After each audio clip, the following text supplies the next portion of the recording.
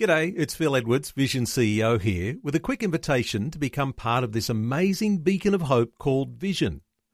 Together we can put our love into action to help people of all kinds build or rebuild their lives on the truth of God.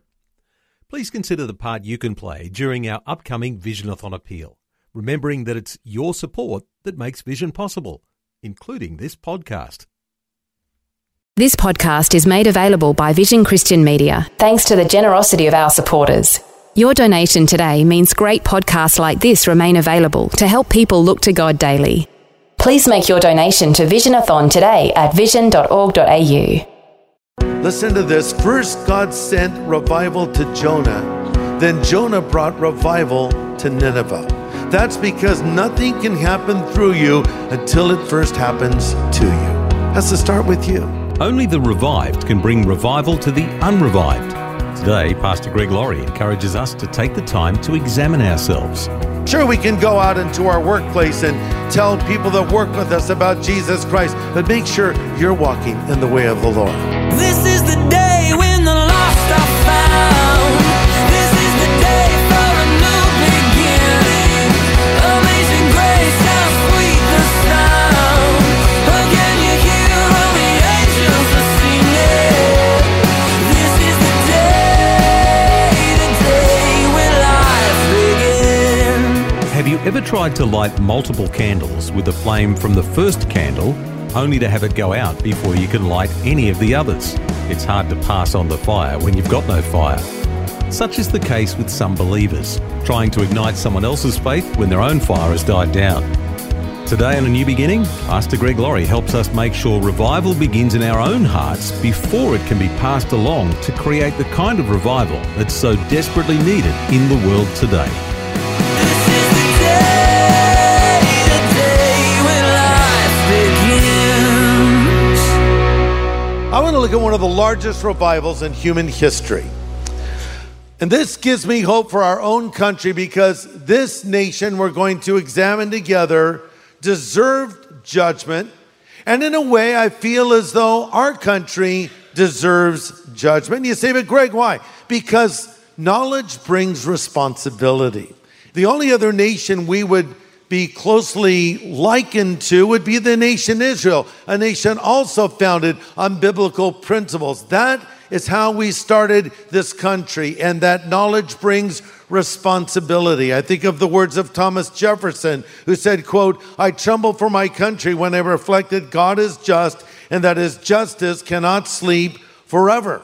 But we're going to look at the story of a nation that had a revival, just like America needs to have a revival. The name of this city is Nineveh. But let me make a distinction between the word revival and awakening. We often use them interchangeably, but I think a distinction can be made. America needs an awakening. The church needs a revival. An awakening is when a nation comes alive spiritually and sees its need for God and turns to God. A revival is when God's people come back to life again. That brings me to point number one. What is revival? We need to take the mysticism out of the word and just see it for what it is. It simply means to bring back to life, to restore. To be revived is to wake up from a state of sleep. Sometimes I'll watch television with my wife and she'll select something that to me is, well, how shall I put it delicately? Boring. And we just have different tastes in general. So I'll watch whatever it is she's watching and I'll sometimes doze off. And she'll say, Greg, you fell asleep. And I'll wake up to 9. And why do I do that? It's not a sin to sleep, not to take a little nap, but especially if something is boring. But that's the way we are. We don't want to admit we're asleep. We don't think we're asleep. But the person that is asleep doesn't necessarily know they're asleep. It's when you're awake that you can say, oh, wow, I was asleep. That's what revival is. It's coming back. It's waking up. This is the kind of faith that God wants us to have. We need the faith of the Christians of the first century, the faith that changed the world, the faith that turned the world upside down. Consider this. Everywhere the Apostle Paul went, there was either a riot or a revival, but there was always action. It never got boring. I feel the time has come for the church to start making a disturbance again. Revival is when God gets so sick and tired of being misrepresented, he shows up himself. And that's what we need to pray for right now, that will happen. So, number one, revival is waking up from sleep. Point number two, biblical preaching can bring revival. Biblical preaching can bring revival. And that's illustrated in the story that we're going to look at in a moment. The story of the prophet Jonah, the reluctant prophet, the chicken of the sea, you might say. The original chicken of the sea. He did not want to go and preach to the city of Nineveh. But because he finally went with a little extra persuasion, it resulted in the largest spiritual awakening in all of the Bible. So God says to Jonah, go preach to Nineveh. Jonah's response was, Lord, no way. They drink haterade in Nineveh. These people are wicked. I don't want to go to them. And truly, as I said, they were wicked because God said they effectively stink to high heaven. So Jonah, you know the story, got in a boat and went the opposite direction, and a great storm came. And all the sailors on the boat began to cry out to their gods for help. By the way, that must have been a bad storm because most people I know that have their sea legs are pretty common storms, but this was a really scary one. So they're crying out to their various deities, hoping one of them has the right one, and they think about this mysterious stranger below deck, and they bring him up. Of course, that's Jonah. They ask him what the story is. He goes, well, this storm is here because of me, and I'm a Hebrew, and I'm running from God, and he told me to go preach to Nineveh, and I said no. They're looking at him and thinking, so why would you run from a God this powerful? Then Jonah says, listen, if you throw me over the side of the boat, the storm will stop. They're like, really? Okay, bye. Over the side he goes. Now the Lord brings a great fish to swallow Jonah. And inside, I have to say, Jonah was stubborn. He spent 3 days and 3 nights inside of that stomach and said, I ain't budging. Wrapped in seaweed, humidity like you can't believe, fish smacking him in the face. I'm not budging. Finally, he came to his senses, and Jonah had a personal revival in the belly of the fish. And we read about that in Jonah 2, verse 1. Then Jonah, when? After 3 days and 3 nights. Then he prayed to the Lord his God from inside the fish, which reminds you, you can pray pretty much anywhere. If you can pray from the inside of a fish, you can pray anywhere else. He said, I cried to the Lord in my great trouble, and he answered me. I called to you from the world of the dead, Lord, and you heard me. You threw me into the ocean depths, and I sank down to the heart of the sea. I was buried beneath your wild and stormy waves. Drop down to verse 7. When I had lost all hope, I turned my thoughts once more to the Lord, and my earnest prayer went out to you in your holy temple. Those who worship false gods turn their backs on all of God's mercies. But I will offer sacrifices to you with songs of praise. Inside the belly of the beast, Jonah had revival. Meaning he was revived and brought back to life in what God had called him to do. So now that he had hope again, as he turned his thoughts to the Lord, he was ready to go obey the Lord. You're listening to A New Beginning with Pastor Greg Laurie from Harvest Christian Fellowship in Riverside, California. And today he's examining the need for revival in our time, much like Jonah needed revival in his time. Let's continue. So now Jonah is revived, and he's ready to do what God has called him to do. And so the fish cruises up and barfs out Jonah. So Jonah was righteous and Ralphed. And he was revived and recommissioned by God. Listen to this. First, God sent revival to Jonah. Then Jonah brought revival to Nineveh. That's because nothing can happen through you until it first happens to you. It has to start with you. You know, you're saying, I want to raise my children in the way of the Lord. Great, do that. But make sure you're walking in the way of the Lord. Because some things are caught and other things are taught. Yeah, they'll listen to your bedtime stories and they'll listen to your little mini sermons, but they're also going to be watching your life to see if mom or dad lived that out. Sure, we can go out into our workplace and tell people that work with us about Jesus Christ. Make sure you're a model of what it is to follow Christ. It can't happen through you until it has first happened to you. That brings us to Jonah chapter 3. Let's find out what happened. So he shows up in Nineveh, and here's his message. Look at verse 4. One day Jonah entered the city and shouted to the crowds, 40 days from now, and Nineveh will be destroyed. Well, that's not a very hopeful message, is it? No promise of forgiveness, no way out. Basically, you're all going to die. Now, that message surely wouldn't make a difference, but look what happens. Verse 5, the people of Nineveh believed God's message, from the greatest to the least, and they decided to go without food and wear sackcloth to show their sorrow. And when the king of Nineveh heard what Jonah was saying, he stepped down from his throne and took off his royal robes and dressed himself in sackcloth and sat on a heap of ashes. And the king and the nobles sent this decree through the city: no one, not even the animals, may eat or drink anything at all. So they were fasting. Everyone is required to wear sackcloth and pray earnestly to God. Everyone must turn from their evil ways and stop all of their violence. Who can tell? Maybe God will have pity on us and hold back his fierce anger from destroying us. And when God saw they put a stop to their evil ways, he had mercy on them and didn't carry out the destruction he had threatened. We'll stop there. That brings me to point number 4. A revived person will be an evangelistic person.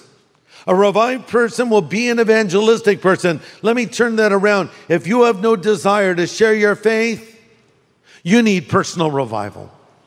Why is a revived person an evangelistic person? Because their evangelism is a result of a Christ-filled life.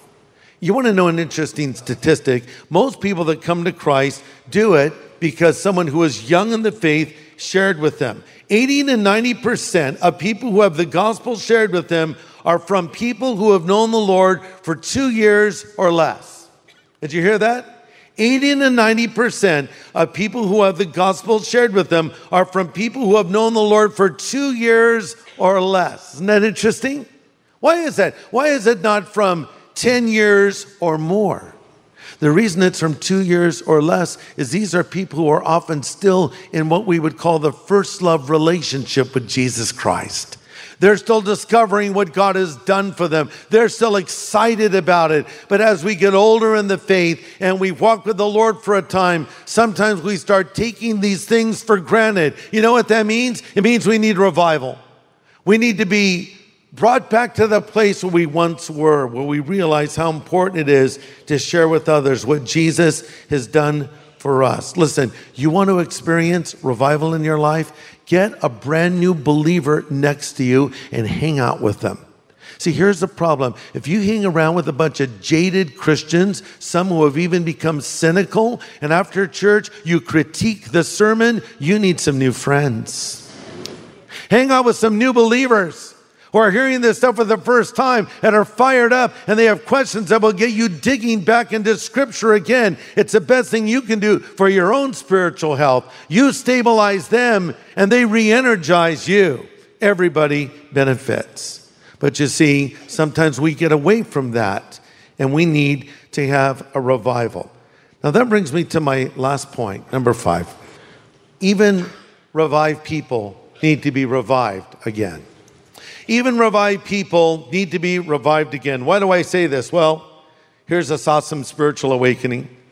Thousands of people are believing. God is not judging them. How does Jonah react? Is he dancing in the streets, doing a little happy dance? No, he's angry. He's upset. In fact, he's hopping mad. Look at Jonah 4, verse 1. This change of plans upset Jonah. And he became very angry and complained to the Lord about it, saying, didn't I say before I left home you would do this, Lord? This is why I ran away to Tarshish. I know you're a gracious and compassionate God, slow to get angry and filled with unfailing love. I knew how easily you could cancel your plans for destroying these people, so just kill me now, Lord. I'd rather be dead than alive because nothing I predicted is going to happen. What a brat. But look at how the Lord reacts. The Lord replied, is it right for you to be angry about this? You see, Jonah is just having a pity party. I wanted to see destruction. In fact, he was so excited, he pulled up a ringside seat to watch it. He had his popcorn and his milk duds, and it was going to be great. He's going to put it up on Snapchat and Instagram and Facebook and everything else. And nothing happened. Judgment didn't come. So he's angry. The Lord is like, what is wrong with you, son? I spared these people. You should be rejoicing. You should not be upset. See, the problem with Jonah is he was preoccupied with himself. Here's a man who survived 3 days and 3 nights in a fish's stomach. A man who repents and prays and preaches the truth to the people of Nineveh. A man that God uses to help bring about a spiritual awakening, and yet this guy falls into sin. It's a good reminder, no matter how long you've known the Lord, you can still mess up. No matter how long you've known the Lord, you still may need to be revived again. What is revival? Revival is getting back to the Christian life as it was meant to be lived. Revival is being in the bloom of first love for a lifetime, walking closely with the Lord. No, you can't always have those initial emotions you had as a new convert any more than you can have butterflies in your stomach like when you first met your husband or wife to be. If I still felt the same way toward my wife as I felt when I first met her, and I told her, I have a lightness, my head feels a little dizzy, she'd think I was having a heart attack or something. That's not realistic, but your love can grow deeper. Your love can grow stronger. And that's how we ought to be as followers of Jesus. Revival is nothing more or less than a new obedience to God. And then it's long obedience in the same direction. Listen, only God can send an awakening to America. But revival can happen right here, right now. What do I need to do? Well, remember 2 Chronicles 7:14 said, if my people which are called by my name will humble themselves and pray and seek my face and turn from their wicked way, then God says, I'll hear from heaven, I'll forgive their sin, and I'll heal their land. That can happen for you now. The people of Nineveh repented of their sin. They called it what it was. God sent his healing, and God can do the same for you. We need to get back to that again.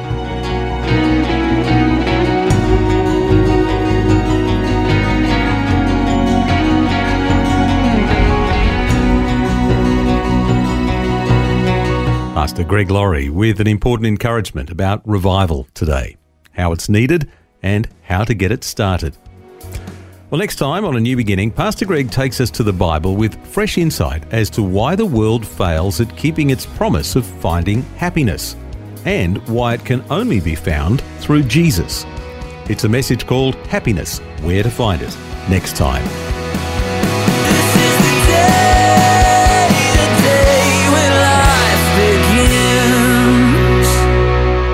Today's message from Pastor Greg Laurie was called Can We See Revival in Our Time?